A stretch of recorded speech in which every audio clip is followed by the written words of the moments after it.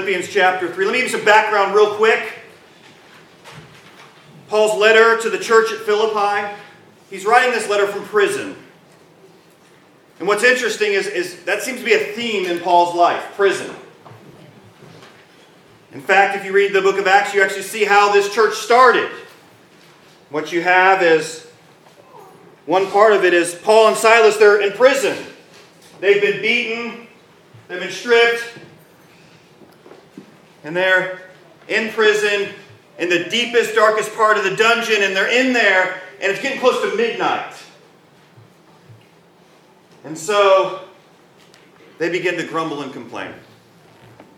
Some of you are going, wait, I'm not sure that's the right story. Yeah, they begin to say, man, life is just so hard. God, what are you doing? You know we wanted to be on the beach. This wasn't the plan. No, they've been beaten. They've been stripped down. They're put in the deepest, darkest part of the prison. And they're singing hymns. They're singing hymns. And brothers and sisters, we complain when the light doesn't change in time. If the coffee's not hot enough. And they're rejoicing and praising their Savior in prison. And then what happens? Oh, God intervenes. We see this earthquake takes place and the doors open up and they are free. They can run out, and so they run to go get their latte to go to the beach. They stay. And right when this jailer is about to kill himself for what happened because he was responsible, they say, whoa, we're still here.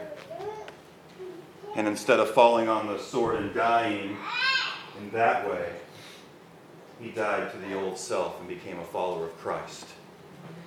And that's how the church starts in Philippi. Now, the Apostle Paul leaves. Now he's in another prison. He's going to write a letter to them. And in chapter 2, he talks about the great humility of Christ. And then we're into chapter 3. And that's what we're going to work through today, is chapter 3. So open your Bibles again if you're not there yet. Philippians chapter 3. I tried to give you enough time to turn there. Philippians chapter 3. I'm going to read through the text and we'll work through. Specifically, we're going to hone in on verses 7 through 11. But let's work through it. Philippians chapter 3, beginning of verse 1. Finally, my brothers, rejoice in the Lord. He's in prison. To write the same things to you is no trouble to me and is safe for you. Look out for the dogs, look out for the evildoers, look out for those who mutilate the flesh. For we are the circumcision who worship by the Spirit of God and glory in Christ Jesus and put no confidence in the flesh. Though I myself have reason for confidence in the flesh also. If anyone else thinks he has reason for confidence in the flesh, I have more. Circumcised on the 8th day, of the people of Israel, of the tribe of Benjamin, a Hebrew of Hebrews. As to the law, a Pharisee. As to zeal, a persecutor of the church. As to righteousness, under the law, blameless. Wow. But whatever gain I had, I counted as loss for the sake of Christ. Indeed, I count everything as loss because of the surpassing worth of knowing Christ Jesus, my Lord. For his sake I have suffered the loss of all things and count them as rubbish in order that I may gain Christ and be found in him, not having a righteousness of my own that comes from the law, but that which comes through faith in Christ, the righteousness from God that depends on faith. That I may know him in the power of his resurrection and may share in his sufferings, becoming like him in his death, that by any means possible I may attain the resurrection from the dead. As we're celebrating Easter Resurrection Sunday, I want us to see what difference does that make in our lives. What difference does it make that Jesus rose from the dead? power is found because of this. That's what I hope to look at today. So let's work through it verse by verse and see what God has for us this morning. So we start off in verse 1. Finally, my brothers, rejoice in the Lord. To write the same things to you is no trouble to me and is safe for you. You heard what he said right there? He starts off and he goes, you know what? It's good for me to repeat myself. How many of you people, you love it when people repeat themselves to you over and over again? Don't look at your spouse. You have one. Right? When people say the same thing over and over, we're kind of like, oh yeah, we get it. Great. Here's what Paul would say to you, though. It's really good for you for him to repeat himself about this. It's good for those at Philippi, and it's really good for you, and it's safe for you. Do you know why? Because you're a forgetful people. I mean, I'm forgetful too. But you guys really forget a lot. We all do, don't we? We forget the faithfulness of God. We get distracted and we look at the world around us. We say, things are crazy. I don't know what's going on. So Paul would say to you, it's no trouble for me to remind you of the gospel. It's no trouble and it's safe for you. We need to hear these truths over and over again. So here's what he says, verse 2. Look out for the dogs. No, he doesn't mean little dogs. Look out for the evildoers. Look out for those who mutilate the flesh. He's talking about those who would be against Christianity. It could be those who are Gentiles who do not follow, but especially those who are going around saying that you need to still obey the law to be saved. This mutilate the flesh part here, he's play on words into verse 3. For we are the circumcision. He's talking about spiritually. The heart, who worship by the Spirit of God. So you either try to worship on your own strength, guess what? That's not worship. You need the Spirit of God to be able to truly worship. He's saying we, as believers in Christ, we're of the true circumcision of the heart, who worship by the Spirit of God in glory in Christ Jesus and put no confidence in the flesh. We're not going to trust in our flesh, we're going to trust in God. But then he's going to say, just in case you want to go down that road, let's compare resumes. That's what Paul's saying here. Yeah, we're going to trust in the flesh. We're going to trust in our works. Let me show you where I come from, Paul says. Though I myself have reason for confidence in the flesh also. We're going to go with our works. Let me show you what I've done. If anyone else thinks he has reason for confidence in the flesh, I have more.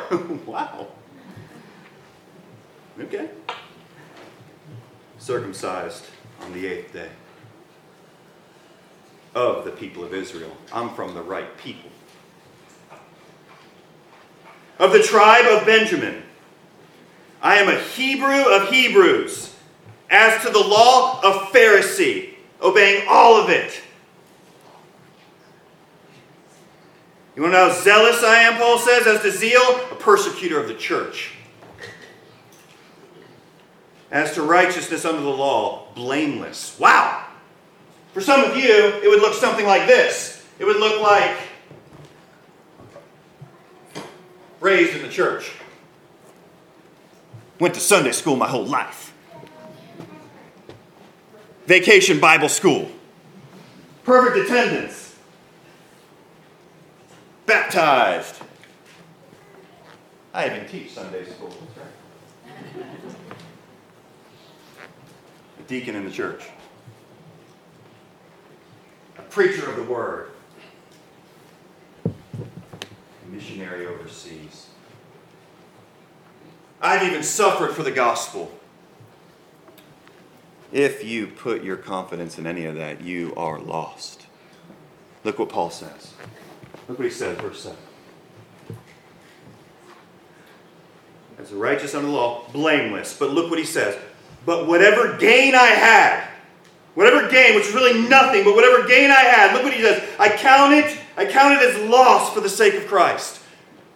Every single thing that I've done, it's loss for the sake of Christ. Indeed, verse 8, I count everything as loss because of the surpassing worth of knowing Christ Jesus my Lord. For his sake I have suffered the loss of all things and count them as rubbish. I count them as trash. in order that I may gain Christ. Man, you have to have a focus on who Christ is. First, you have to have the Spirit of God to even understand any of this. And then what you need to do is you need to be in the Word of God, and the Spirit has to renew your mind over and over and over again. Because here's the temptation, folks. We look around and we constantly elevate things above Christ. We say, this is more important. Well, no, not really.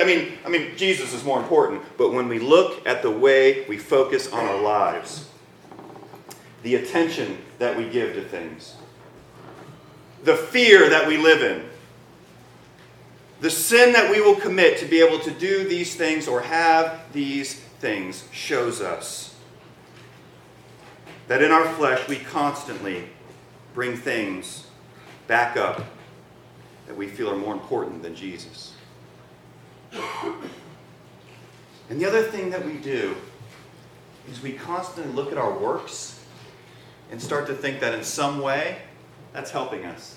Like when you have a good day, you ever had that day where you wake up, you say your prayers, maybe you have your quiet time, and then you get in the car and you're driving and somebody cuts you off, but you don't lose your temper. And then you do a good job, maybe even share the gospel with somebody, right? Somebody asks you, say, hey, having some trouble, can you help me out? You even share the gospel, and here's what you think. I did a good job. You're welcome, Lord. We knocked it out of the park today.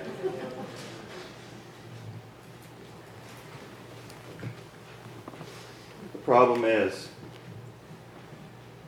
we are prone to think this way.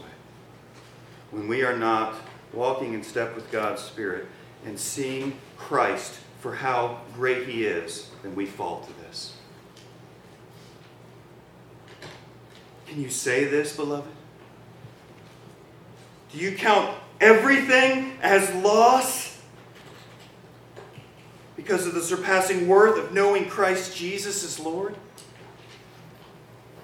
This is remarkable. I'm going to count everything. He says, everything that I've done, all my good works, anything, I'm going to count it all as trash that I may gain Christ, because you cannot gain Him with your works. You can only gain Him through faith. It's the only way. Verse 9. So he's going to count everything as rubbish in order to gain Christ. Verse 9. And be found in Him. To gain Christ means I'm found in Christ. So that way I'm identified with Christ in His death on the cross and in His resurrection. You have to be found in Christ. If you're not in Christ, you have no hope on the last day, because you're still trusting in your works. We must trust in Christ alone. I need to be found in Him, not having a righteousness of my own that comes from the law. Because guess what? You can't get it. You cannot work and get righteousness. It cannot happen. That's why Christ had to do it for you. We're celebrating the resurrection. For there to be a resurrection, there has to be what? A death. You look at that cross, it's the fact that you should have died on that cross. You should have taken the wrath of God for your sin. But the incredible miracle is that the Son of God went in your place. In your place, He took the wrath of God, and He takes your sin, and then He gives you His righteousness through faith. So the Apostle Paul is saying here that I'm not going to count any righteousness that I have on my own that comes from the law, because you can't get it anyway, but that which comes through faith in Christ. The righteousness from God that depends on faith, trusting in Him. Now here we get into our verses. You're like, what? You're just warming up? Yeah. Verse 10. He's saying righteousness from God that depends on faith, that I may know Him and the power of His resurrection, and may share in His sufferings, becoming like Him in His death, that by any means possible I may attain the resurrection from the dead. 3 things he says. That I may know Him. A lot of you out there, you know about Jesus. But do you know Jesus? Know the difference? Sometimes I would never say any of you do this, but other people who are outside the church today. They like shake somebody's hand, like somebody famous, at a dinner or something. Maybe even took like a selfie. And then they're like, yeah, I know. Yeah, we spent time together. There's no relationship there. There's no real relationship. When you trust in Christ in faith, you move from knowing about Jesus to actually knowing Jesus and experiencing a real relationship. You need to ask yourself, you need to be honest with yourself, do I really have that? Do I have like a real relationship with the living Son of God? Is His Spirit living inside of you? If not, you don't know Him. So He wants to, the three things, He wants to know Him, really know Him, in the power of His resurrection. We'll get to that in just a second. So that He may share in His sufferings. That seems really weird. Paul's saying, I want to know Him better, and I want to know the power of His resurrection that I may share in His sufferings. How many of you are like, you know what, I want to sign up for that? Sufferings, I'm in. We're going to get to why in the world Paul would say that. Becoming like Him in His death. On your notes there, I have just 3 points for you about midway down. So that idea of verse 8, you have to, again, first get to that there's this worth, this surpassing worth of knowing Christ. Holy Spirit, help me to see that Jesus is better than everything. Then what you have to do is you have to say, okay, Holy Spirit, help me as I read your word, renew my mind, that there needs to be less of me and more of Him. See, that's different than the world thinks. The world's going to say there needs to be more of you. You're special. You just got to go deep inside and find out who you are. I'll tell you who you are. Apart from the grace of God, you're an enemy of God. A sinner by nature and choice. You don't go in deeper, you go to Christ.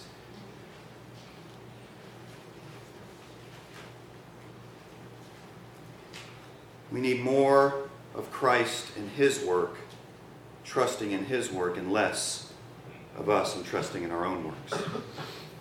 The third thing I have on there for you is through the Spirit, this experiencing the power of the resurrection. What kind of power? For what? How? First, I want to give you 3 ways that Paul's talking about here, at least, when he says the power of the resurrection. The first comes out of John 11:25 and 26. We read that a little bit earlier. Jesus said to her, I am the resurrection and the life. Whoever believes in me, though he die, yet shall he live. And everyone who lives and believes in me shall never die. Do you believe this?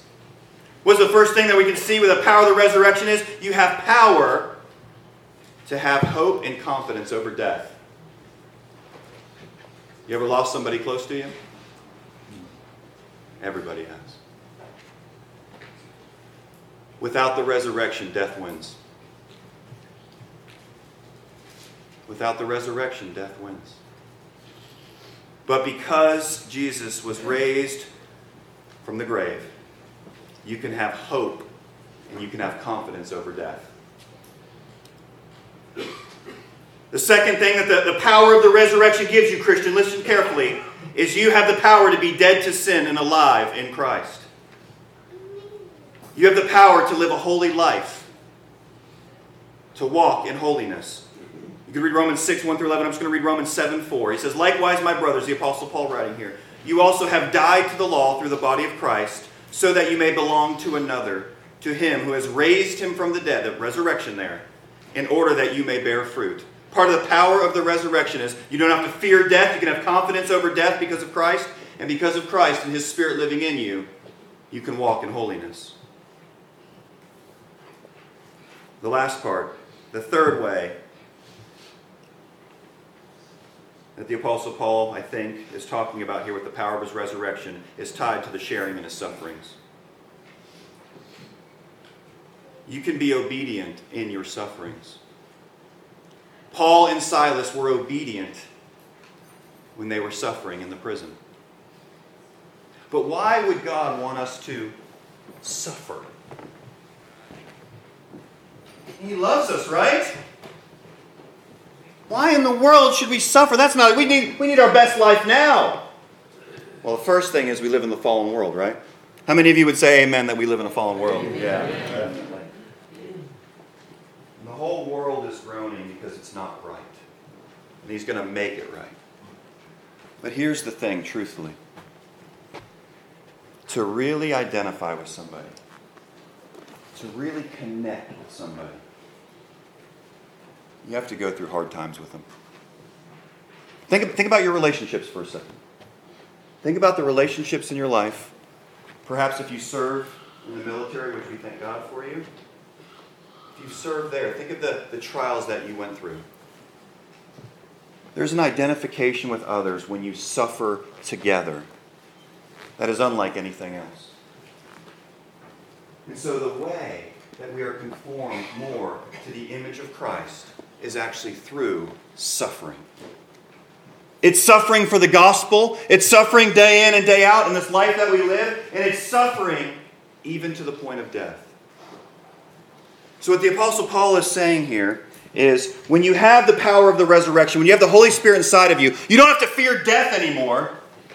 And you can live a holy life. But in addition to that, you can suffer well and know Christ more deeply than you ever could any other way. He gives you the power to be able to do that through the resurrection. So I want to end with this. Verse 11.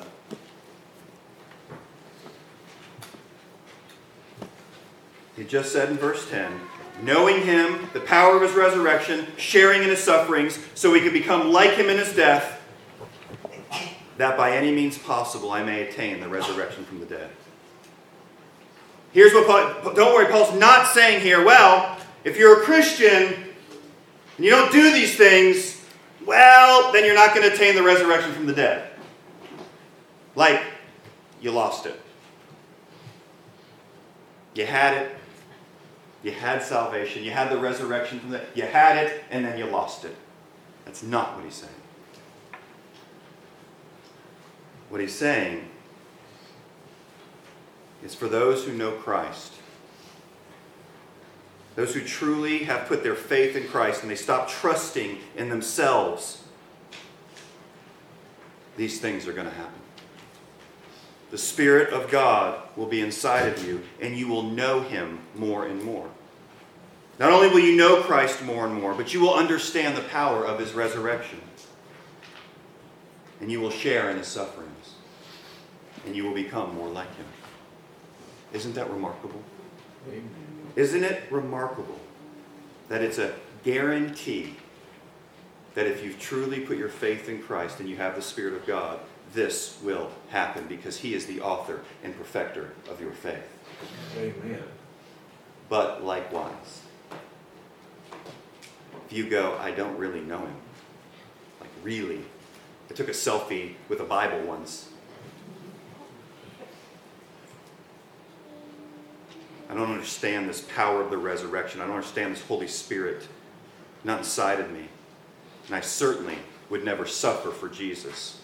Suffering comes, I'll turn quickly on him. You ever had that? Hard time comes and you start to go against Jesus, against God. At the same time, this is a warning passage for you.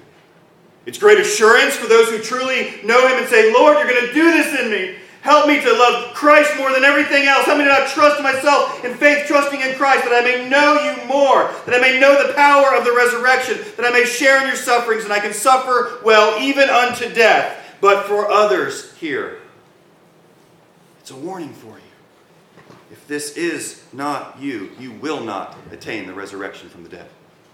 So trust in him today. Amen? Amen. Let's pray together.